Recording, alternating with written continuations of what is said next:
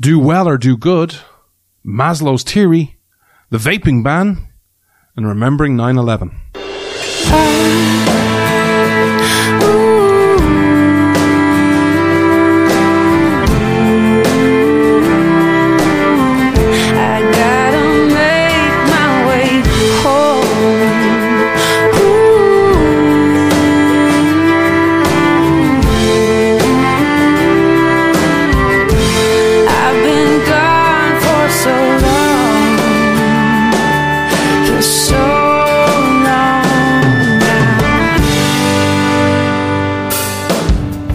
This Irish man stands with America. This is Freedom's Disciple with Jonathan Dunn on the Blaze Radio Network.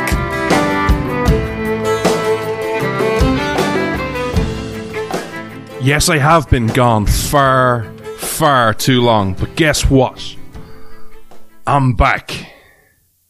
And I'm back with a mission. And I'm back with a purpose. Hello, America. Thank you so much for tuning in. In case you've forgotten, in case you haven't heard this in a long time, this is the show where you come for the accent. Some people said they missed the French accent, so we get that one out of the way. Oh, oui, and you stay for the principles, and we've got a lot of principles to talk about.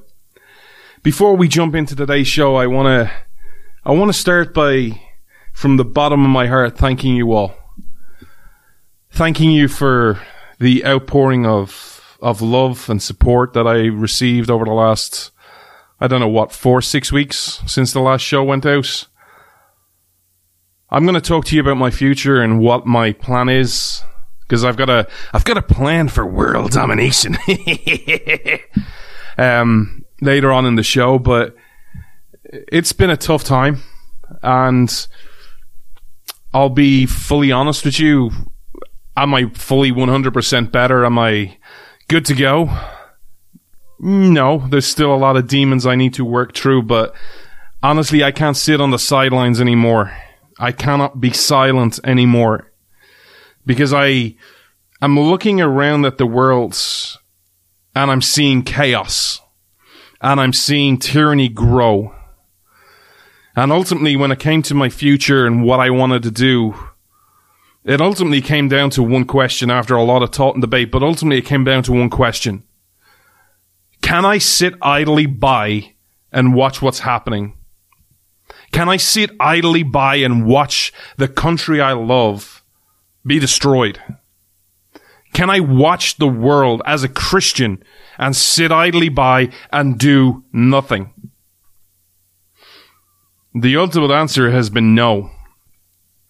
And that's where I want to start today's show, because I want to talk to you not about the issues of the day, which we'll get to later on in the show. I want to talk to you about your happiness. And I'm not going to go all lovey-dovey on you and kumbaya and let's all sing the Barney song and I love you and you love me. But I actually want to talk to you about real happiness. Because if you're a new fan of this show, or if you are a long-term listener to this show, you're going to hear a lot about the Declaration of Independence. Certain things don't change. I may change. I may be happy. I may be sad. I may be angry. There's certain things that will be consistent till the end of time. And John talking about the Declaration of Independence is going to be one of those things. I'll be on my deathbed going, but the Declaration of Independence said you have a right to this. That'll be me. Maybe in an ideal world, my last breath or my last words on this earth will be the Declaration of Independence. I'll go, all men are created equal.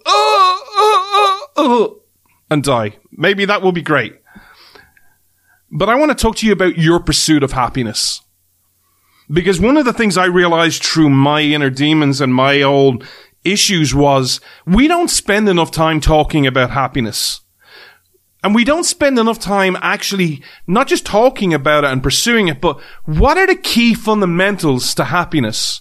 So today I want to take you on a journey, a bit of a journey of maybe self-discovery, a journey where maybe you find out not a bit more, not about me or not about your country, but maybe you find a bit more out about yourself. This could be really fun or it could be really scary. But I want you to close your eyes for a minute. And what I want you to do is I want you to visualize, I want you to paint yourself a picture. And this will be different for everyone. But I want you to paint yourself a picture of a moment in time where you were truly happy.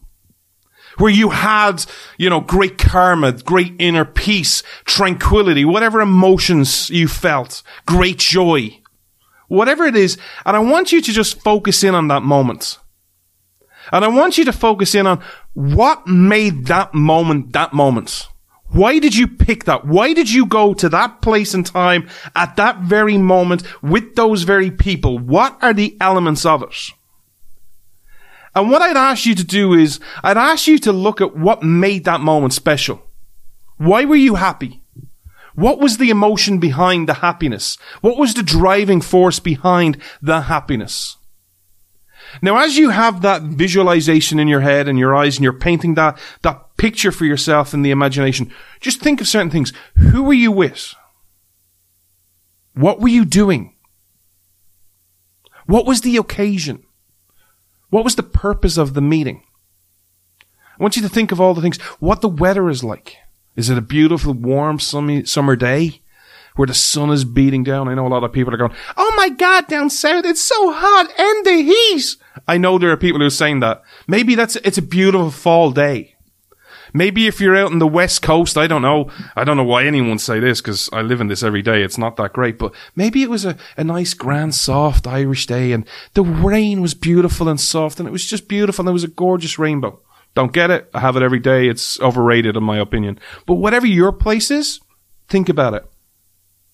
And I want you just to put that snapshot of whatever made you happy just to the side of your mind for a second. But I don't want you to lose it. I want you to keep that, because you're going to come back to that moment time and time again.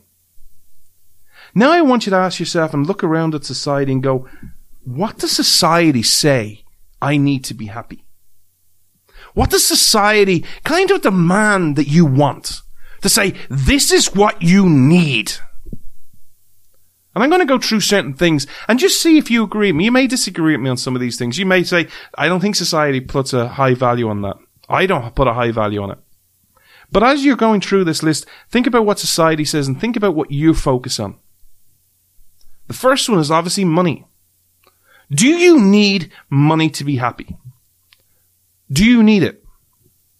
Do you want fame and fortune and, to be part of the right social class? Does that make you happy? The right political group. Oh, I'm a conservative. I have the right label. I'm a Republican. I'm a Democrat. Is that important in society? What about your earthly possessions? Do they make you happy? All these great modern technology that we have, we have literally anything we want on our iPhone. We can go on the internet, we can text message people, we can find out literally where you are, what you're doing, like that. You can have privacy. Well, when I say privacy, I mean in the grand scheme of things. It's not like the old days where, other people could listen in your calls. Hello, NSA. But if you're old enough, you'll get that reference. You look at all the wide and flat screen TVs. I need to get a new laptop. And, because mine's big and bulky and slow and old. My laptop's about 6 years old maybe. I went looking at laptops. They're literally the screens are like the size of a piece of paper, or a couple of pieces of paper. It's amazing. All the power that they have, all these RAMs and REMs and all these different things. It's incredible what you have now in technology. You want to be amazed. Look at earthly possessions. Look, I talk to a microphone. I uploaded this audio to a cloud and the producer takes it down and makes it available that you can listen 6,000 miles away. Is that important? What is the new must-have? Where they build demand. You must have this new car, this Tesla, this iPhone. The new iPhone is coming out. It's the new must-have. Is that important in life? Is power and position important? In your company. Hey, I'm the chief managing operator of this company. Oh, look at me. I'm so awesome.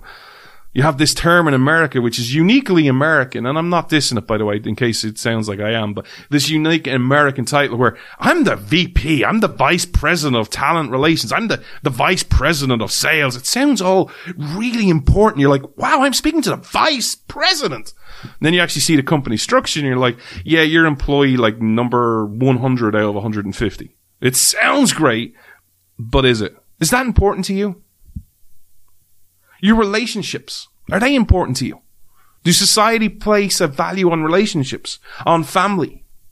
You're coming to one of my favorite times of year where you're going to have Thanksgiving and you're going to have maybe family over that you don't really like or you don't really agree with. And they're that liberal. Oh, no. They come in again. And we'll end up talking about politics and they'll say something about Obama was great. And I'll be like, oh, Obama was a nightmare.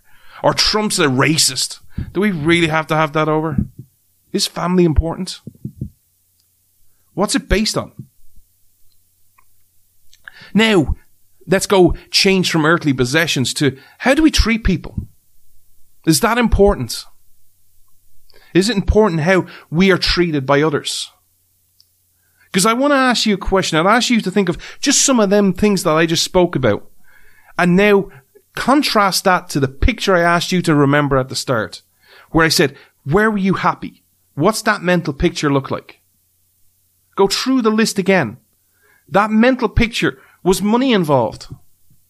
Maybe there was for some of you. Maybe it was a great day. You won the lotto and you're like, hey, no more money worries. Awesome. Maybe it was involved. But for a lot of people, do you think it is? Is fame important? Is social class important in your dream? Or are you away from it?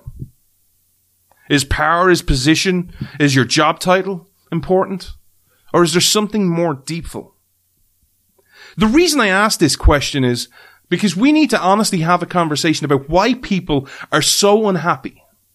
Because today I believe society is very materialistic, where everything is the new must-have.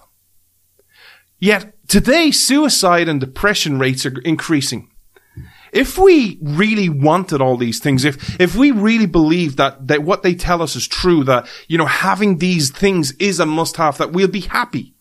We'll be happy when we just earn more money. We'll be happy when we have more power. We'll be happy when we have a new iPhone. Because this new iPhone, it's totally revolutionary. It's going to change the world. It is so much better than the last iPhone.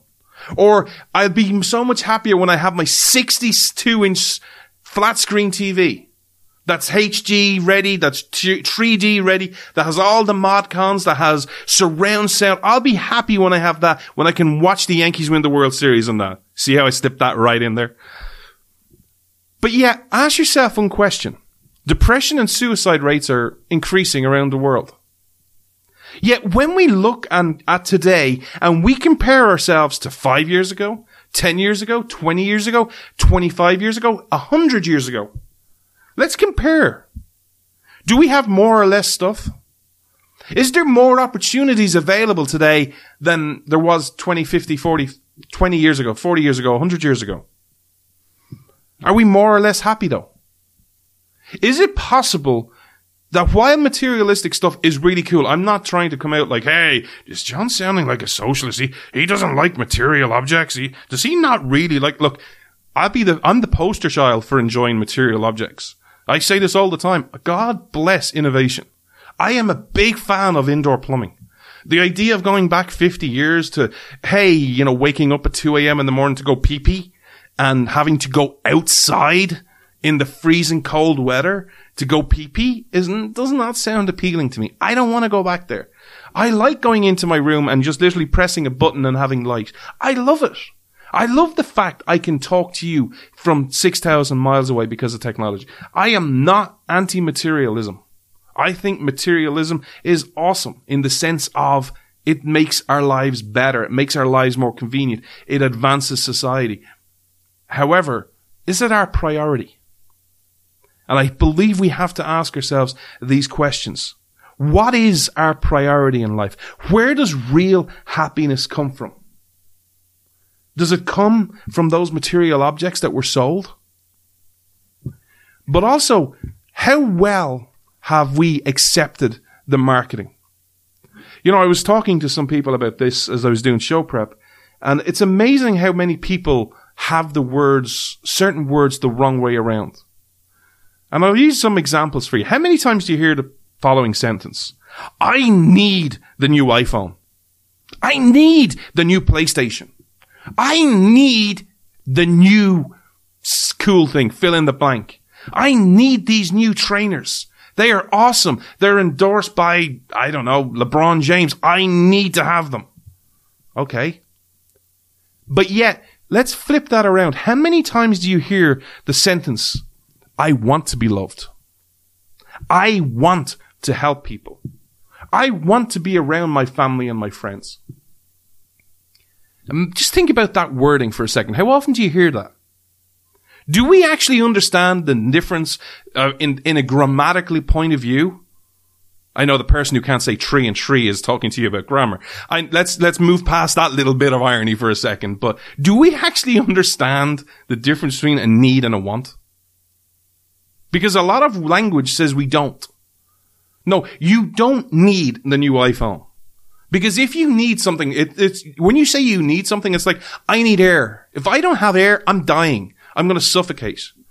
I need food. If I don't eat, now granted this for me because I'm not a skinny boy. It might be a bit longer. I could do without a few meals. But eventually, if I don't eat, I die from starvation. A very long time away, but it's different for other people. But I need food. I need air. I need exercise. I don't need an iPhone. If I don't have the new iPhone, guess what? I can still live. I can still live. If I don't have the new Xbox, I can still live. But what is our priority? Is our priority needing that new iPhone and wanting friends? Or should we change our language and understand that a want is something that, hey, that'd be nice. If I got the new iPhone, would it be cool? Absolutely. All the new apps, the new fancy camera, the new battery life, all the apps, it'd be awesome. It'd be brilliant. Make my life easier. It'd be quicker. It'll be faster. I can log in quicker. I don't have to do a password. I can just press my thumb on it. Or I think the new iPhone has a thing where it'll take your picture of your face and that's how you get in with sensor recognition. Cool. That's really great, but it's not a need. It's a want. Our needs and wants need to reflect society. You want an iPhone. You want the Xbox. But do we need to be loved? Do we need family? Do we need social recognition? The answer, I believe, is we do. Again, I would ask you to take that picture of happiness and just look at it. What made it great? What made it unique to you? Why did you go to that happy place? Because I'd ask you a question.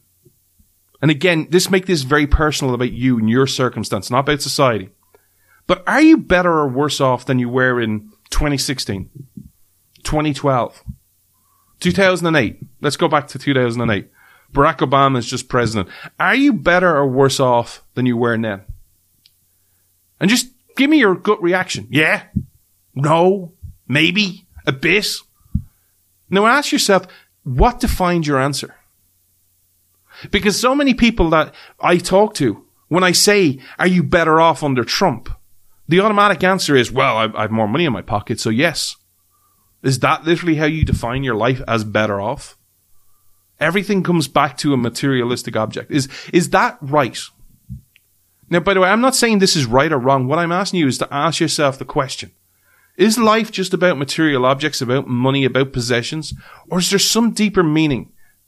And is it possible that as we forget that deeper meaning in society, where we're so out of balance, where we don't have the deep meaning and it's all on materialism, that we need to bring it back a bit, that maybe if we got more in balance, maybe our people would be better off. We'd be more mentally healthy. We'd be less depressed because, hey, I don't have this stuff. I'm obviously a failure. Why is it that the kids today who have more opportunities than we probably will ever dream of are committing suicide at incredible rates? Why is that? Why is that? I'd ask you just to think about two last analogies on this. The first one is, in case you didn't visualize this as your happy place, I want you to think about a great night where you went out for dinner with some friends. And it was a brilliant night. It was like, oh my God, it was awesome. We have to do this again. Just to really drive home the point to you.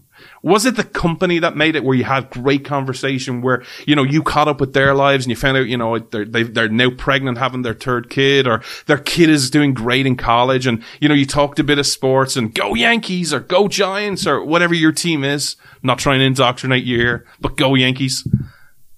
Or was it the food? Was it, you know what? I went out and we had a great night because, you know what? I had the most unbelievable steak. It was awesome. And I also got a piece of lobster with it. And it was just, oh my God, delicious. And that just made my night. It wasn't the company, it was the food. Which is it? Second analogy I'd like you to think about. The richest person I know, and I don't care about money or fame or fortune, so I could be wrong about this. Maybe one of you listeners is like mega rich and, you know, hasn't told me because I don't care. But the idea of the richest person I know is Glenn Beck. And I'd ask you just to think about something.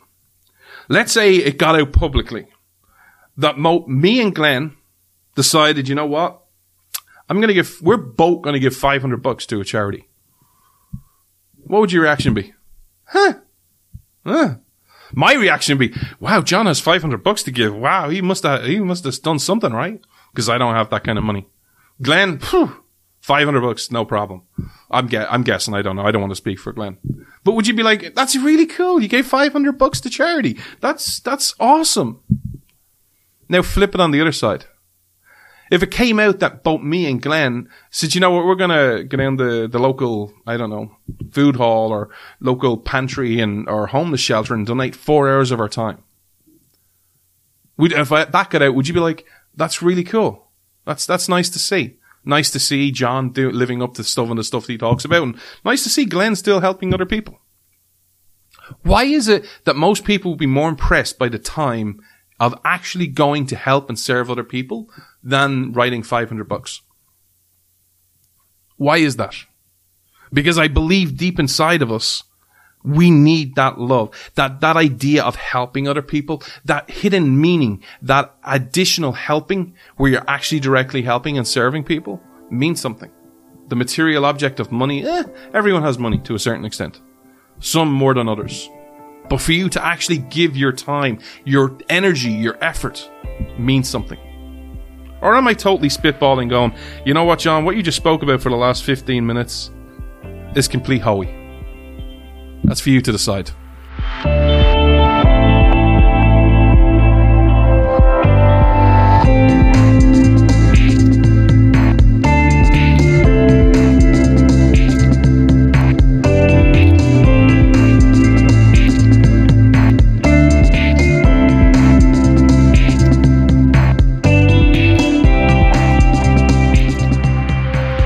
As always, I'm on social media and I'm getting more and more involved on social media and becoming more active because I went MIA for a couple of months. But I'm on Twitter, Freedom Disciple, Facebook, Jonathan Dunn 58. Give me a follow, give me a like. I react, I'll respond. If you think what I just said was the biggest load of hoey, let me know. If you agreed with it, let me know. But I believe we need to actually start having these deep conversations with each other. And I want to continue on the conversation by actually talking to you a bit of theory. Rather than just emotions. I want to actually talk to you about theory because one of the more popular business theories and, you know, emotional and theories out there is a theory called Maslow's hierarchy of needs. And if you've never seen this, I'll paint a picture for you. Basically, it's a triangle. And there's 5 levels. So if you paint in that triangle, 5 different colors. And basically what it says is that there are certain needs that everyone needs as an individual. You need certain things to survive. And the first 2 are what they call basic needs. The first one is food, water, warmth, rest. We all need these. We can't get away from them. You know, you can't live without food. You can't live without water. You know, especially if you're in Ireland, you can't live without warmth because it's really cold here and it's getting colder and it's not nice. I want to go to Texas. You need rest, you know, no matter how much you work, you know, eventually there's a point in time where you just need to go, let's just breathe. Let's just chill. The second level is you need some level of security. You need some level of safety. You know, there's some type of security in your job. You need safety at home that, you know, maybe that's buying a gun, maybe that's an alarm system, whatever it is. But we all desire some level of safety and security. And I'd also put in there some type of acceptance in society.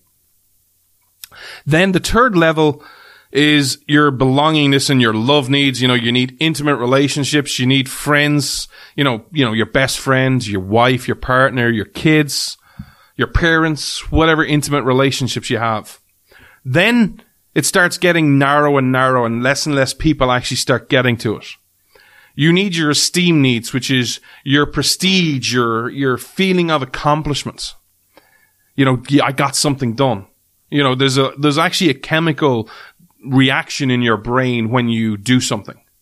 You know, we all do it, you know, whether it's on, you know, if you look at, you know, when you do it when you're watching sports, you know, when someone hits a home run, you're like, yeah, that's an endorphin rush. You know, when, you know, if you have a to-do list, you know, if you're like me, you have a to-do list on either a piece of paper on your whiteboard, and you know, either get that pen and you scribble through it, or, you know, you put a big line through it on the whiteboard. There's an endorphin rush. You're like, yes, another thing done. I'm getting somewhere. I'm making progress. It can be something simple like, you know, did the washing. Yes, got that done. That's another thing off my list. And then the last one is the one that very few people get, and it's called self-actualization. It's basically described as where somebody reaches their full potential. How many people today do you think reach their full potential? How many people do you know actually understand what their full potential is? Because I don't want this show to, if you're listening to this show and you're kind of going, Jesus, John, you're so negative towards material objects. What's wrong with you? I'm not trying to come across as negative. I'm just trying to raise the question. But I believe, from my self-reflecting, and I'm going to talk to you about what some of the stuff I learned about myself later on in the show. But one of the things I found was we don't spend enough time focusing in on our greatness, on achieving our full potential. What we tend to do as society is actually focus on the rewards we'll get if we reach our full potential. So a lot of people will focus in on going, hey, I just want this, you know, dream job. And if I get this dream job, you know, VP of sales for this company, that might be the actual dream. That might be you achieving your full potential. But we never really focus in on that. What we focus in on, I just need to earn $100,000 a year. And to get that, I need to be VP of sales. Maybe, I'm guessing that salary is a bit low for a VP of sales. I'm not sure. But, you know, you can put it in relevant to your field. We need to start, I believe, encouraging people to achieve their full potential. Now, how do we do that? I believe in society, we are missing missions and purposes and goals. How many times do you see in society someone, and I see this so often with kids, where they go, I want to do something. And it's usually something outrageous as a kid. You know, I want to fly to the moon. I just ask you just to visualize, like, you know, imagine a kid coming up to you and going, I'm going to be the next Tiger Woods. I'm going to be the next Tom Brady. I'm going to be the next, who your favorite player is, like the greatest of all time. I'm going to be the next Michael Jordan. And just think about what your gut reaction would be. That kid thinks he's going to be the next Michael Jordan. He's crazy. There's never going to be another Michael Jordan. There's never going to be another Michael Jordan. How many times are we negative towards people who want to achieve their dreams? I'm going to be, you know, a perfect example. I'm going to be the next president of the United States. Now, I can't because I'm not a citizen, because, you know, I actually still believe in something called, that's called the Constitution. Yeah, I got that. But, you know, how many people would say if I wanted to be the next president, you'd go, yeah, that'll never happen. How many times do we have those conversations? Or even if we don't verbalize it, we think it. That'll never happen. Have you seen the state of you? You can't play basketball. You can never be the next Michael Jordan. You can't dunk a basketball. Well, you could be better than that. You could be a great defense. You could be a great 3-point shooter. You could be a great guard. Whatever it is. The idea of it. You know, greatness doesn't come from being, hey, I have to be just like them. You could be I want to be the next greatest footballer. And you may not be the next Tom Brady because you might not have the athletic build to be Tom Brady or to pass the ball like Tom Brady. But you know what? You could be the next great footballer. You could be the next great defensive end, defensive tackle, where no one gets by you, where you stop the run, where you sack the quarterback, where you set all-time records in sacks. It can happen. Greatness, you can be the next great footballer and not be the next great Tom Brady. But how many times do we frown upon people when they want to do that? I'm going to go to the moon. Yeah, right. That'll never happen. Have you seen you? Have you seen your grades? How many times do we just discourage people? Or how many times do we actually sit people down going, that's a great goal. You want to be the next Tom Brady? Brilliant. Now here's where I'm going to be honest with you. I'm not going to tell you can't be the next Tom Brady. But I ain't going to blow smoke up your butt and say, yeah, of course you are. How many times do we actually sit someone down and go, do you know what it takes to be the next Tom Brady? Do you know, there's a great interview, and I don't mean this to sound all sports, but there was a great interview with Tiger Woods. Forget your personal feelings towards him and what he did as a person, dirtbag, but on the golf course, there's no one better than Tiger Woods.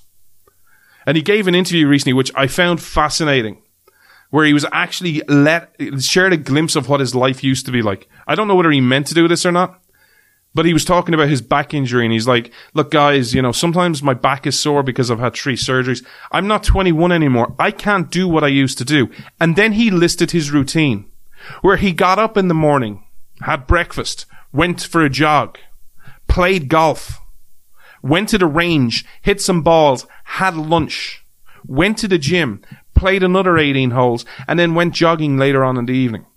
That's what it took to be Tiger Woods. Every day, games of golf, practice after practice after practice after practice. Do you think Tiger Woods felt great every time? Do you think he woke up going, oh, yay, I get to play another 18 holes of golf today. Wonderful. I get to go hit another 200 balls in the range. Do you think he was excited about that? Or do you think he was like, I've got to do this. I want to be the best. I want to be better. I want to be the greatest of all time. So many times today I see people, when they're talking about missions and goals, either they're like, you'll never do that, or they'll blow smoke up your butt and go, yeah, of course you will. Of course you will. Yeah, of course you will. You go get them, pumpkin. How many times do we want to have those serious conversations? And I want to focus in on the youth. Because everyone today, it's so popular to hate on kids. Oh, this bunch of kids, oh my God, they're a bunch of hippies. All they want is beanbags and free stuff. They're a bunch of Bernie Sanders socialist wannabes. Have we ever tried speaking to them?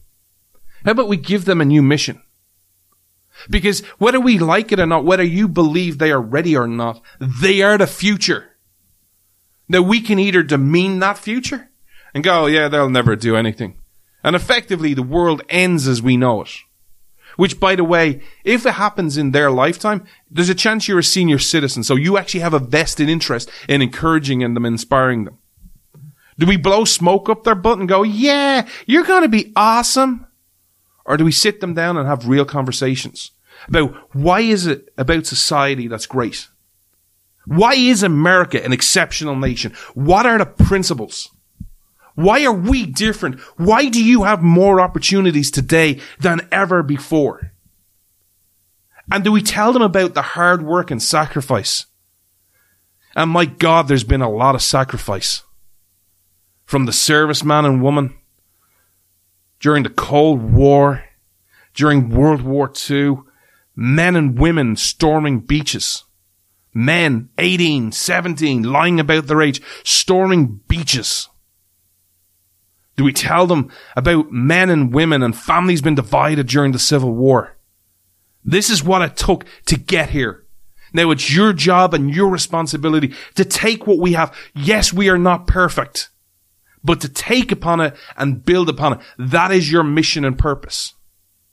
Do mission and purpose have any role in society today? That is what I had asked you to think about. If you think I have said anything with merit about society, this is where the real question comes in. If you think there is anything wrong with society right now, and you think there's anything wrong with, some of the ideas that I've spoken about, and that you go, you know what, John's onto something there, that needs to be addressed. I agree with you. I may disagree with 80% of what John just said, but there's this bit I agree with. This is a problem. We need to address this. Whatever that is for you, this is the big question. And the big question of how we define ourselves and our society. Whatever you think is wrong, how do we fix it? How do we change it? Because right now in culture, in America, around the world, everywhere, Anytime you see a problem, the answer is always the same. Politics. We need Joe Blogs there. I need them representing me. I need them as president. I need them as senator. I need them as my representative in the House. I need them in the state legislature. Look, am I demeaning politics? Am I saying it has no role? No, politics has a role. Politics will always have a role, whether you like it or not. I always encourage, this is not a political show. I'm not the, hey, Trump is awesome kind of guy. I'm not, hey, vote GOP. That's not me. If you're looking for that show, I don't know, go somewhere else. The Blaze has plenty of political shows. Politics is important, though. I encourage everyone to, while this is not a political show, I encourage everyone to learn about politics. Because the truth about politics is whether you like it or not, whether you love it or you hate it, whether you're interested or not, whether you have a lot of political knowledge or no political knowledge, doesn't matter. Politics cares about you and what you're doing. So you need to be aware of what's happening politically. But does politics have a role in fixing it? Maybe. Does Hollywood have a role to play here? We'll get some actors and, oh my God, it's so brilliant. And we'll have some sparkly lights and, we'll flash it in neon going, actors are here, Hollywood, the Film Actors Guild. Is that going to solve it? Is culture going to fix it? Is talk radio going to fix these problems? Is the Blaze going to fix these problems? Should it? Or is it a bit more closer to home? Is the solution not any of those, but maybe the solution is, what's that? Yeah, you. You have a role to play. So many times we love pointing the finger. That's their job. And there's a saying I grew up and I used to pee me off every time, but there's so much truth to it. Anytime you point the finger at someone else, you gotta remember there's 3 fingers pointing right back at you. And don't point your finger at someone saying they have to do something if you're not doing 3 times that amount. But also, especially when you think of America's history, America's lineage, does the church have a role? It's so cool to hate on the church today. And this is ironic coming from someone like me who doesn't belong to a religion, but is a Christian. Does the church have a role? Does the church have a role to fix society? Should we be focusing in on these issues, or should the church continue on trying to make money and teaching the prosperity gospel of God really wants you to be rich and God wants you to have a private plane like one of the pastors in America thinks? What's the role? Or this great pope who thinks, oh my God, climate change is real. We need to tell people what to do. I don't know why that voice keeps coming back. Maybe I need to speak like this, Climate change is real. Whose responsibility is it to fix it, on a serious note? I believe it's our job. I believe it's my job. But here's the thing. The thing about greatness, the thing about real change, is it doesn't happen by one great big act. Everyone always thinks, if you just did this one thing, all our problems will be solved. If you just did this, everything is happy. Problems are a lot bigger than that. The biggest advancements of problems in our world come when we all do our little bit. Where if we need to build a wall metaphorically, where I'll put my brick in, or maybe my 2 bricks in, and you put yours, and you put yours, and you put yours, and all of a sudden, guess what? We have a big, beautiful wall. We've solved the problem. You look around at if I may use an analogy, but use that analogy, but give you an example. Your founding documents, 1776, your Declaration of Independence. Yes, it's always Thomas Jefferson who's named, and he did a large chunk of the work, but it was a committee of 5 people who wrote that. Thomas Jefferson did the heavy lifting, but it was still 5 people. There was changes made. Some for the good, some for the worse. Then you look at the Constitution, 1787. That just didn't happen. That convention in Philadelphia wasn't one man going, hey, I'm going to write the Constitution. This is all me, baby. No, there was a lot of debate. It took a lot of people. And then 1791, your Bill of Rights, where 12 amendments turned into 10. Change doesn't happen by just one person. Unless you're Jesus. And then if you're Jesus, then you're the second coming. But hey, I've been told that's already happened. But that's a side point.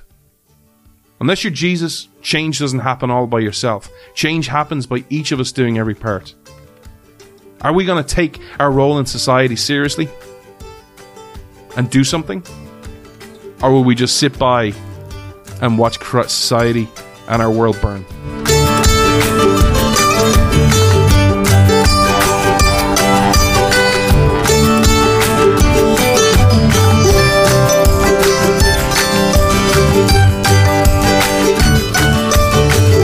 If you've enjoyed this show and you enjoy what we do here, I'd ask you to subscribe on your favourite platform. Going forward, every show is going to be released at Saturday at 12 noon Eastern. We're on every major platform for free. We're on SoundCloud, we're on iTunes, we're on iHeartRadio, Google Play Music, Stitcher, Omni FM, Castbox, Spotify, you name it, we're there. Literally, we are taking over the world. But also, if you happen to listen on iTunes, especially iTunes, if you'd leave us a rating and review, and the same on Castbox, it helps the algorithm, helps us new people find our show, because I have a lot of things I'm going to talk to you about over the coming weeks and months that I've kind of held back on. Because I want to talk to you about what my mission is. You know, one of the questions I got asked when I revealed what I revealed I think it was about a month ago now. I'm really bad on, the last couple of months have been a blur. And every day is just kind of molded into each other. There's been a lot of stuff happening, and a lot of personal issues have happened, especially over the last month. And it's been hard. So whenever I did that show 6 weeks ago, 4 weeks ago, but a lot of people asked, I'm a bit shocked by your revelation. They said, how can someone who I've listened to for a while sounds so confident? And some people message me who have heard me speak in the past and go, you were so confident, you know your stuff, you were so nice afterwards, hanging around. How does someone who is that have those problems? The answer, and I'm going to explain in very simple terms, is I'm going to do what I do that makes me happy.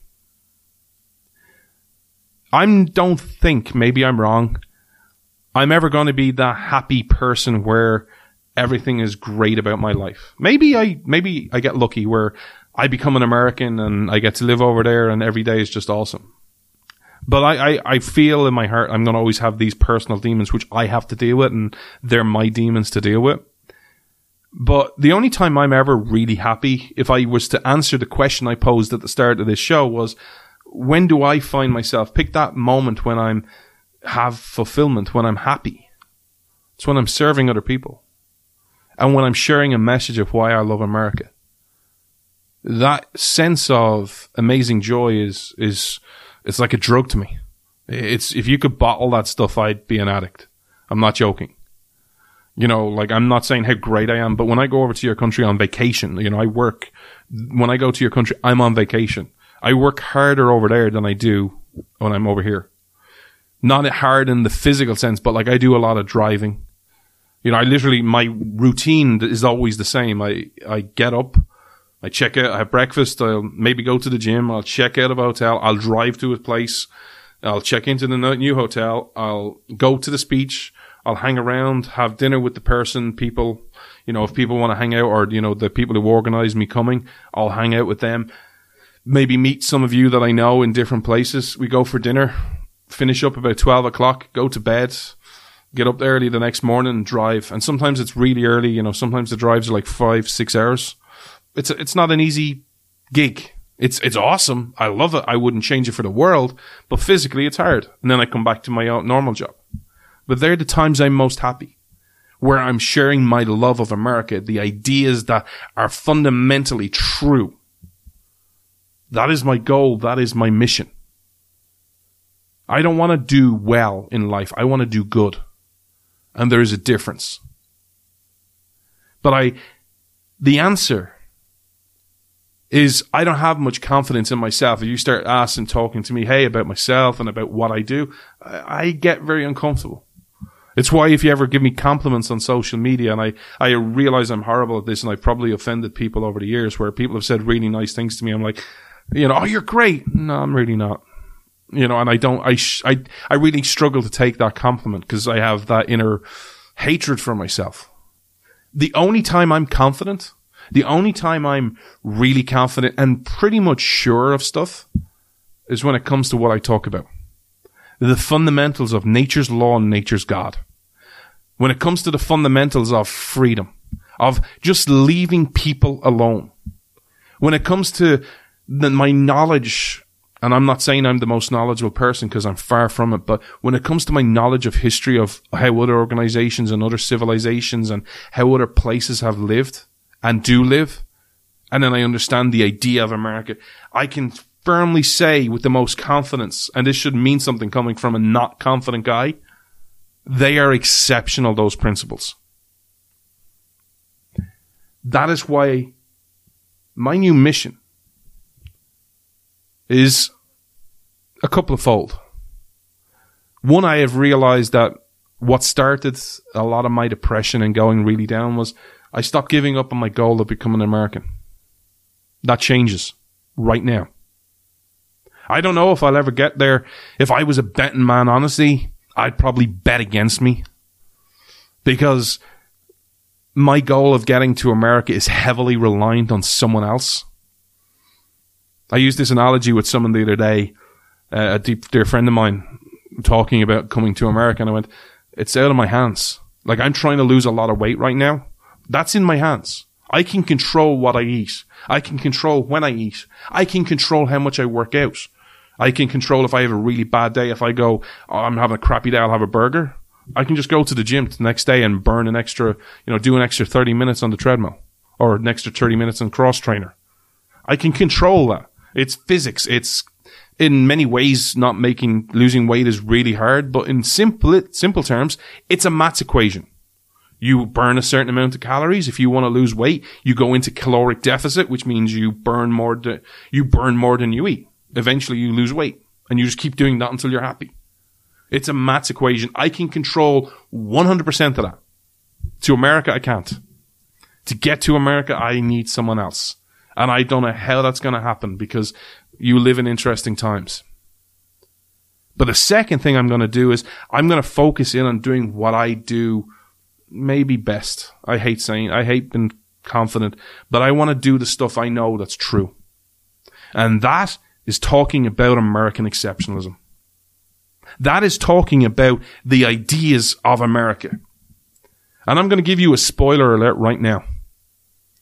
If you are political, if you like Donald Trump, if you like the GOP, or if you like Democrats, or who the Democratic nominee is going to be in 2020, it could be Elizabeth Warren, it could be Joe Biden, it could be Kamala Harris, I don't know. It could be Bernie Sanders.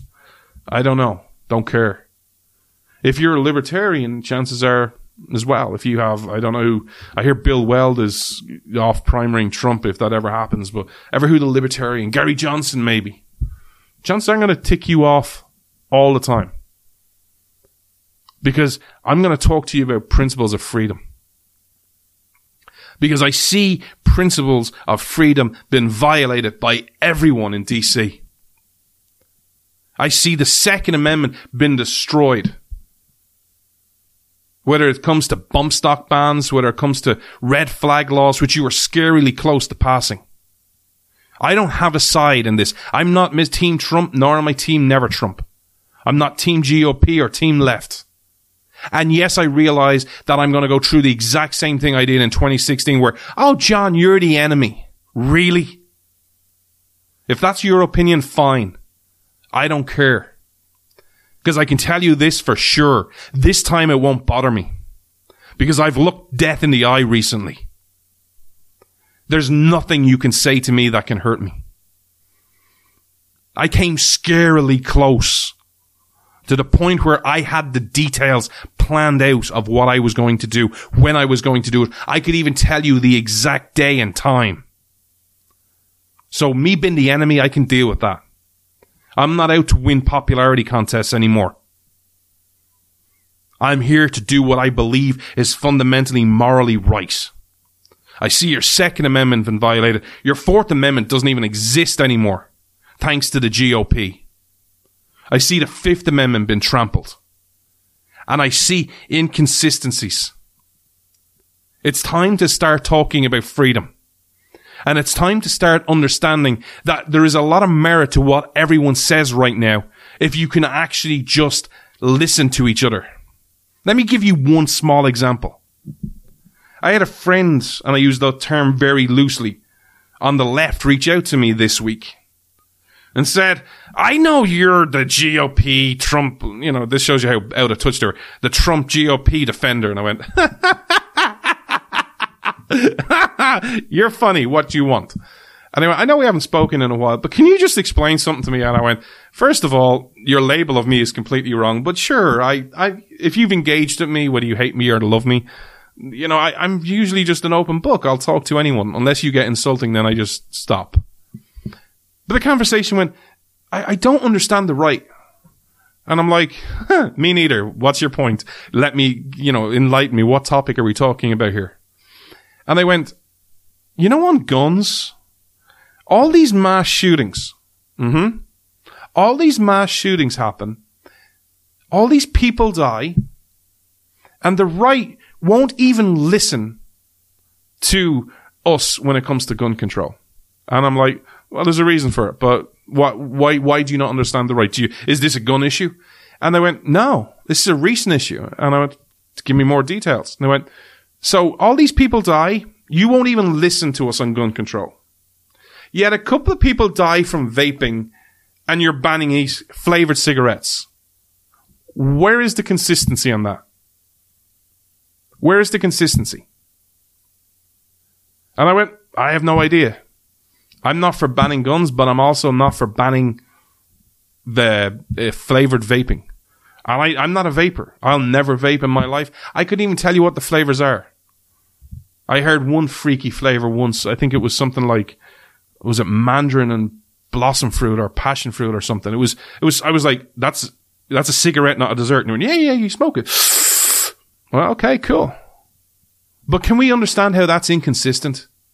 When you get things caught up in principles, or in parties, I should say, of course, it's our party, it's our thing, it has to be right, we have to support it. Do you? What is more important, parties or principles? People or principles? Which made America exceptional?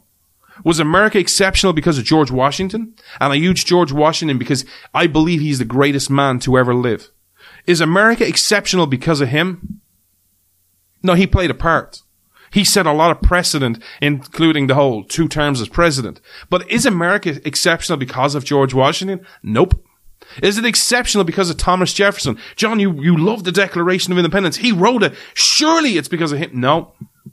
Is it exceptional because of the old Whig Party? Nope. Is it exceptional because of the Republicans? Nope. Is it exceptional because of Democrats? Nope.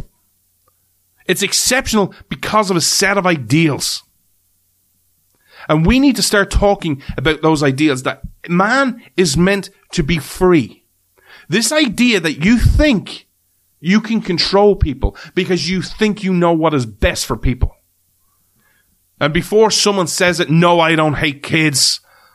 Because I spoke about another person on Facebook going, why do you hate kids so much? Why do you want... I'm like, I just don't want to tell people what to do. That does not make me hate kids. The idea that we can tell people what to do. Government is not your nanny. Government is there to protect your rights. And over the coming weeks and months, we're going to start laying the case the best I can.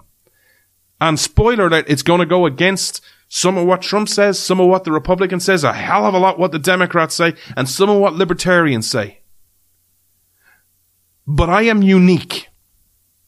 I am unique in the sense that I grew up idolizing your country for a reason. Not because, hey, America's awesome and I love America and America's just awesome. No, because I live under tyranny. I want America to be the beacon of hope for the world. To be that Statue of Liberty where you're shining the torch going, hey, this is the way. And it's the way because of our book, because of the law, because of principles that do not change. Because here's the fundamental truth about freedom. The principles of freedom are agreed on by both left and right.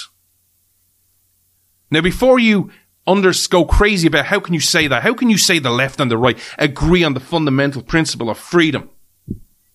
They disagree on the policies of freedom, but the principle they all agree on. And it's not a left-right thing, it's a human thing. Everyone is great when it comes to the freedoms they like. The left believe in freedom, just different versions, different policies of freedom. Hey, they believe in, I have a right to abort my baby. I have a right to that freedom. I have a right to free contraception. I'm not saying I'm not defending it, but they believe in a version of freedom. They even believe in a version of free speech. The right believe in, hey, I should have guns. I should have this amendment. I should have this right. You both believe you have a certain right to some freedoms. What you disagree on is the freedoms. The problem is, both of those, in my opinion, are the wrong answer. The answer isn't about the freedoms you agree with. The answer is the freedoms that are consistent with nature's law and nature's God. Do I have a right to compel you to act a certain way, or not act in this case? Because if you fundamentally believe, and this is not about Donald Trump, this is about principles. If you believe a president, first of all, that's not in Article 2, by the way. For all the constitutionalists out there who are silent, that's not an Article 2 power. But the idea that you think someone can compel you going, you can't have a vape, that they're now banned, and that the lives of the kids are better off, and everyone else just has to get in line. How is that consistent with freedom? And how is that consistent with the principle of actual equality, where we are all created equal? If you fundamentally believe the government has that power, then you are not free, you are not equal, you are nothing more than a serf. And the government are king. And I believe you fought a revolution over that. The choice is simple. The world is in chaos right now. America's having problems. England is having problems. Europe is having problems.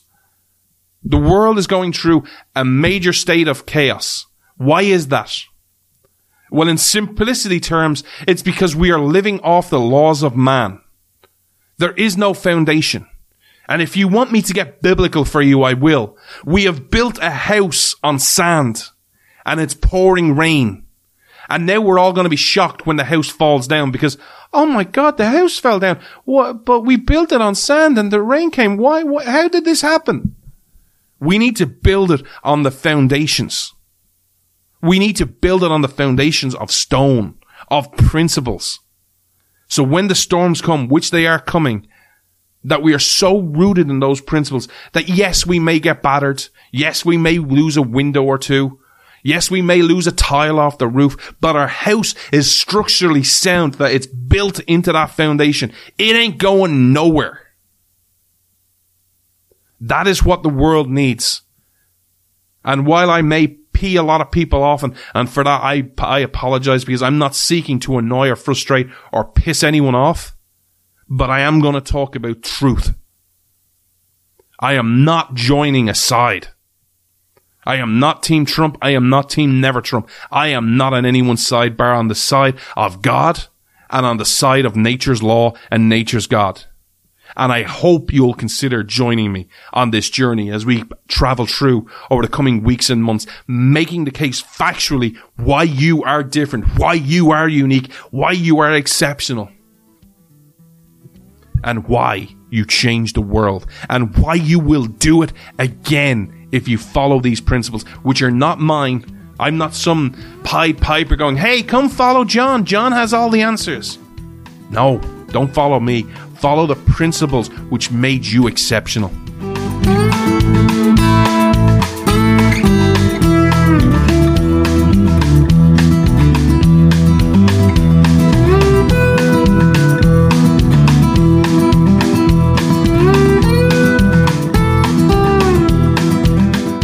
never want to miss any of my work, any of this show, or any of the writings I do, go to freedomsdisciple.com. We have a free newsletter. You can sign up, and anytime there's a new show out every week or any of the writings I do, I'm going to be doing a lot more writing going forward. You'll get a notification. I want to talk to you about a couple of things to finish up today's show, but one of the things I want to do is I want to actually share a little story with you, because some of you guys are just awesome. Like, you guys, when I say you're my family, I really mean it. I love you guys. You are literally my family. But I got the best message from someone who will remain nameless, who listens to this show. And after I did my last show, and I got a load of messages going, "Oh, John, I didn't know you had these problems. We're praying for you. We love you. Hopefully you come back. Your voice is needed." All these lovely, nice, kind messages. It really warmed my heart. And I got this other message, which to this day makes me smile, and it's hilariously funny. And it was on Facebook, and it was I literally got this message, "Dude," in capital letters, exclamation point, exclamation point, exclamation point, exclamation point, exclamation point. And that was all that was said. So of course I eventually got it, and I went, "Yes, what's up?" "Dude." And then he put this gif up of, shaking the head, "I just listened to your show." And then, of course, because I was offline, this happened over a period. And I went, just because I don't always assume everyone listens. I always just do that. And I was like, "Oh, which one?" Because it could have been the Declaration of Independence special I did. Which one? And then it got back and went, your personal demons one. "Can I be honest with you?" And I went, "Sure." "Bad move," capital letters. "Bad, bad, bad move." And I went, "Okay." I'm like, I'm expecting to get a bit of lambast, because there was a few people who sent me nasty messages, and that's the way it is. That's Twitter and Facebook. And I went, "I wouldn't have done that if I were you. The Clintons can now kill you, and they have deniability." So to that person, thank you. I will say it was a bit of a risky thing, but you made me laugh incredibly. I like a lot. Even to this day, I find it hilariously funny. Just bad move. The Clintons can now kill you, and they have deniability. Not that the Clintons would ever kill anyone. But I just wanted to share that story with you, because that's how you guys are just so awesome, and to everyone who reached out, thank you so much. But I want to finish up today's show by talking to you about something a bit more serious and a bit more personal. More personal, you already said. Wow, John, you're laying on the emotions today. I know, it's what I do. By the way, can you sense the passion in my voice? I'm not faking it, this is real. This week, and it's hard to say something new when everyone talks about it, but this week was the 18th anniversary of 9/11. And it's always hard to know what to say. What do you say after 18 years? What do you say? How can you convey the emotions of that day?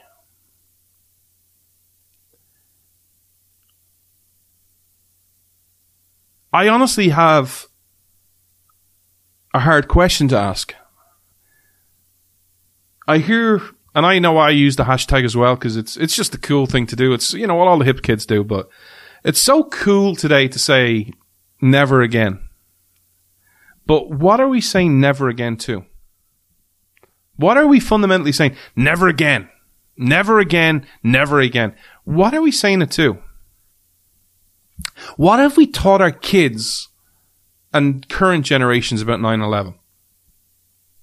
In fact, as someone who, likes history, I don't even know how you could adequately explain it and explain the emotions and how much the world changed that day.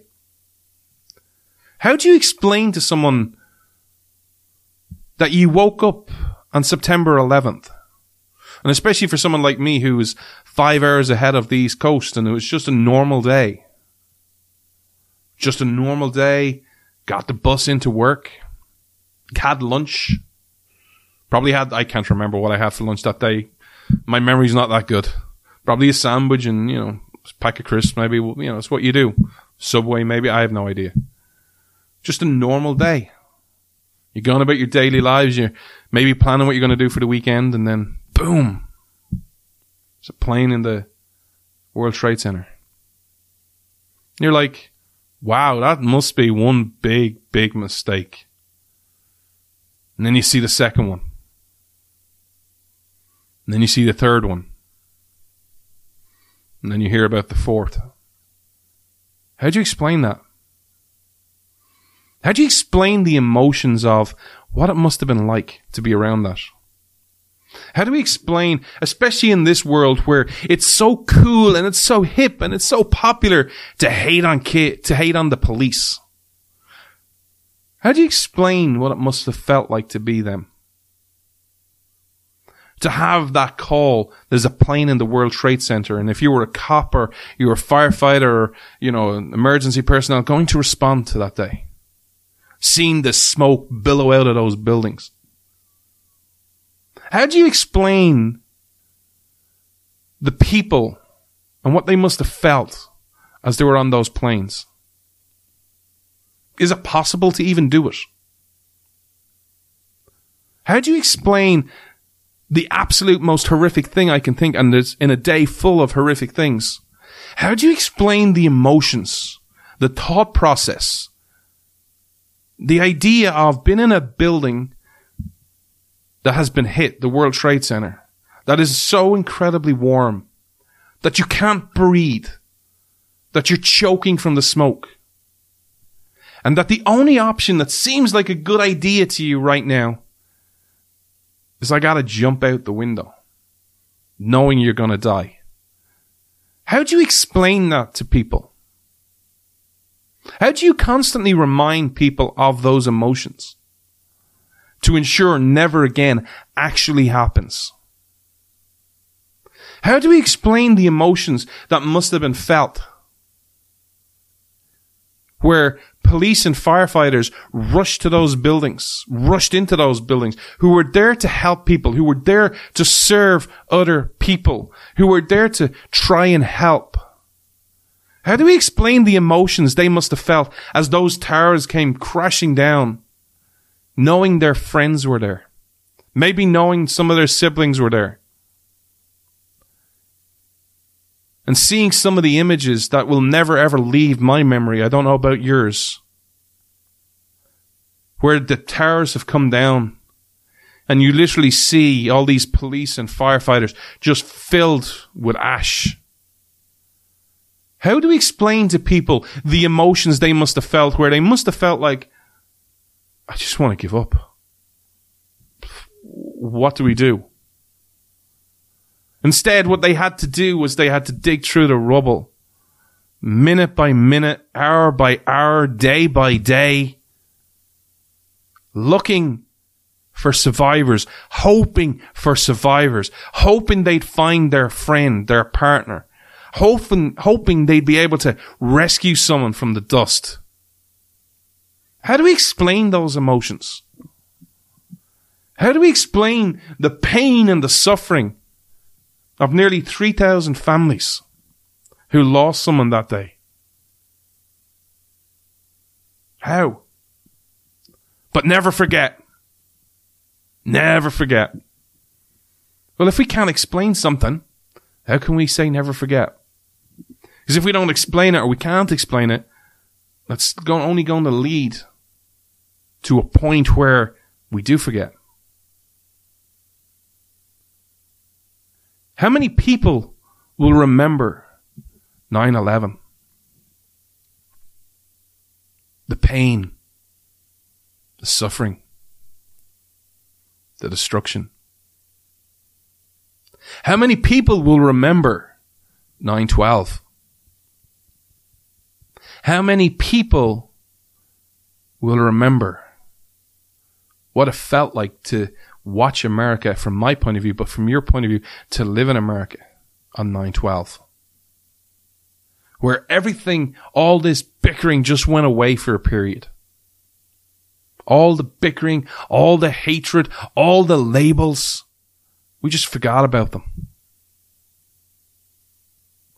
How do we explain to people, especially today, where it's cool, where it's hip, where it's trendy, to stomp on the American flag, to kneel for the national anthem, to burn the American flag, to say America sucks? How do we explain to people on 9/12, the cool and hip thing, the trendy thing, was to go buy an American flag and display Old Glory in its prime. How do we explain to people that reaction? How do we explain the emotions that it took a week, some it took a month, some probably took a couple of years, but eventually Old Glory, it didn't become cool and hip to keep it out there on the porch. When 9/11 happened, we displayed that flag prominent. It was bright. It was proud. It was clean. It was there for the world to see. And eventually that feeling subsided. How do we explain the emotions of, it's just the American flag? How do we explain that journey? How do we do it? You know, one of the things I've been dealing with is the realization that the America I love doesn't exist anymore. The realization that, and I hate labels, but if I was to put a label on it, the America I love is Frank Capra's America.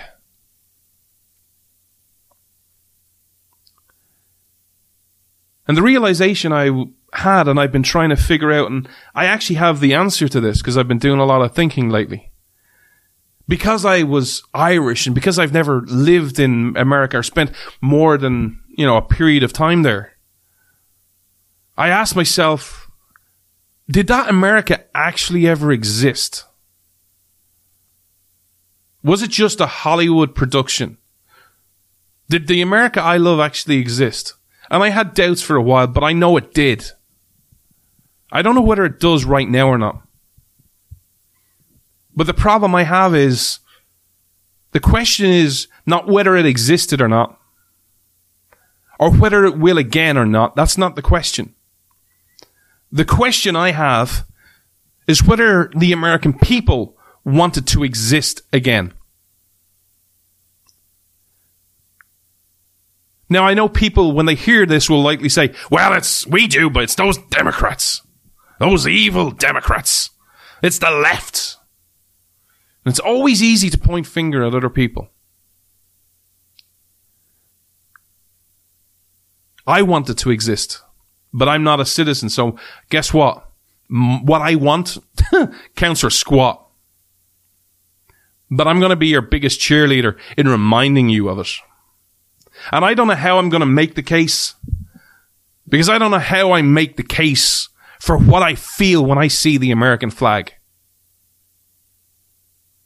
The image of 9/11 that will never, ever leave my mind, and there are several, but when I think of 9/11, the first image that always comes to mind is as those towers are down, and all you can see is literally one big hole. And you literally can see it steaming. And you see all the death and the destruction and the pain and the anguish. The one image that would never leave my mind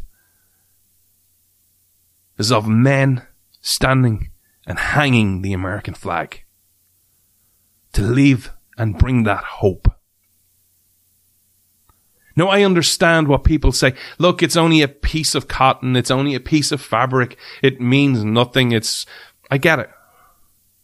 It's not the flag I care about. It is only a piece of fabric, dyed with a bit of red, a bit of blue, a bit of white. And if you've got a proper American flag with stitching in it, with 50 stars, it's not the flag I care about. It's what it represents. How do you explain that to people? These are some of the things we are going to have to deal with. These are some of the things we are going to have to address for people of all ages. Because while it's great that when 9/11 happened, it was cool to hang out the flag for a while, it soon dissipated. I don't want to get to a point where I never want to see a 9/11 again, but I don't want to get to a point where something happens and it becomes cool to hang out the American flag again. I want to get to a point where it's cool to hang out the American flag 24/7, 365 for your lifetime. I want to get to a point where you see the American flag the way I do. Where I salute it, and even though I'm not a citizen and I have no right to do it, I do it. Because it means hope. It means opportunity. It means principles. It means and stands for a country that is built on an idea that changed the world and can change the world again if you wanted to. This week, as we remember 9/11, and we say never forget, let us never forget the pain that America suffered that day. Let us never forget how our world changed that day. Let us never forget the pain and anguish of those police and firefighters. Yes, F the police. Yeah, that's cool. You're great. You're so articulate. Let's remember the men and women who ran into those buildings to help other people. Let us remember the heroes.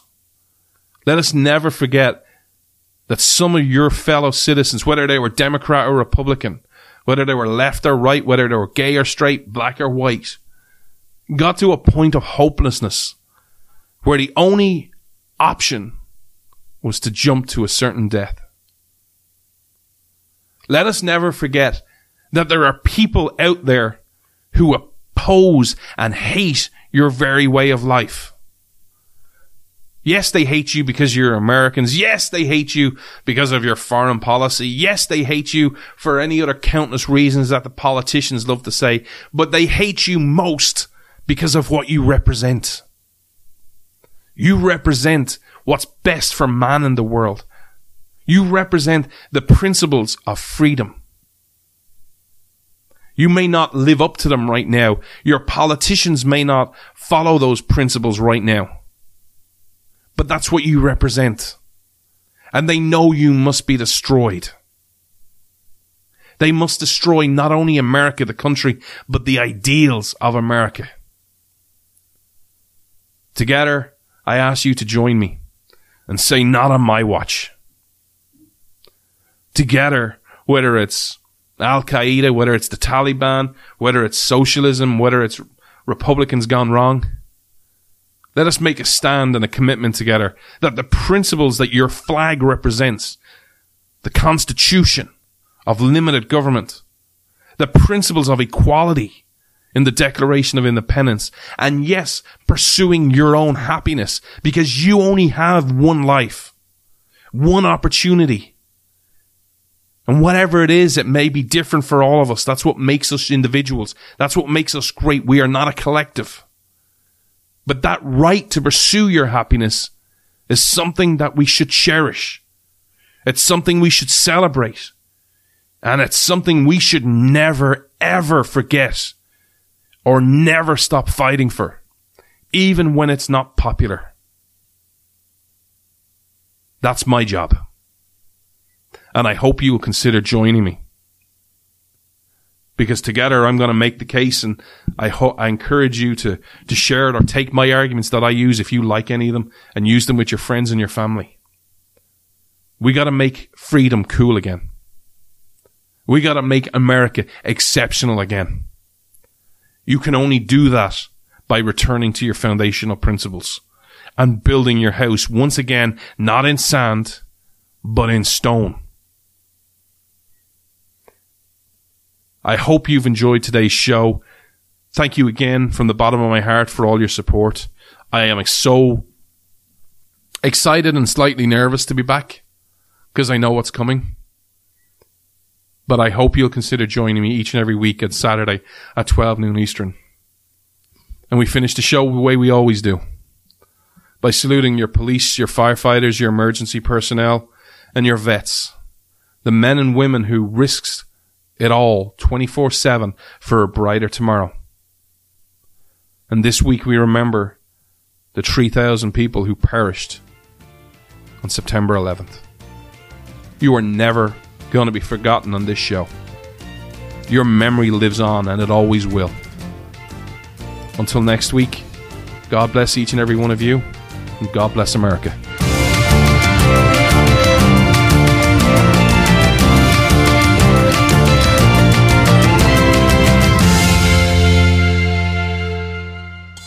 Freedom versus freebies. This is Freedom's Disciple with Jonathan Dunn on the Blaze Radio Network.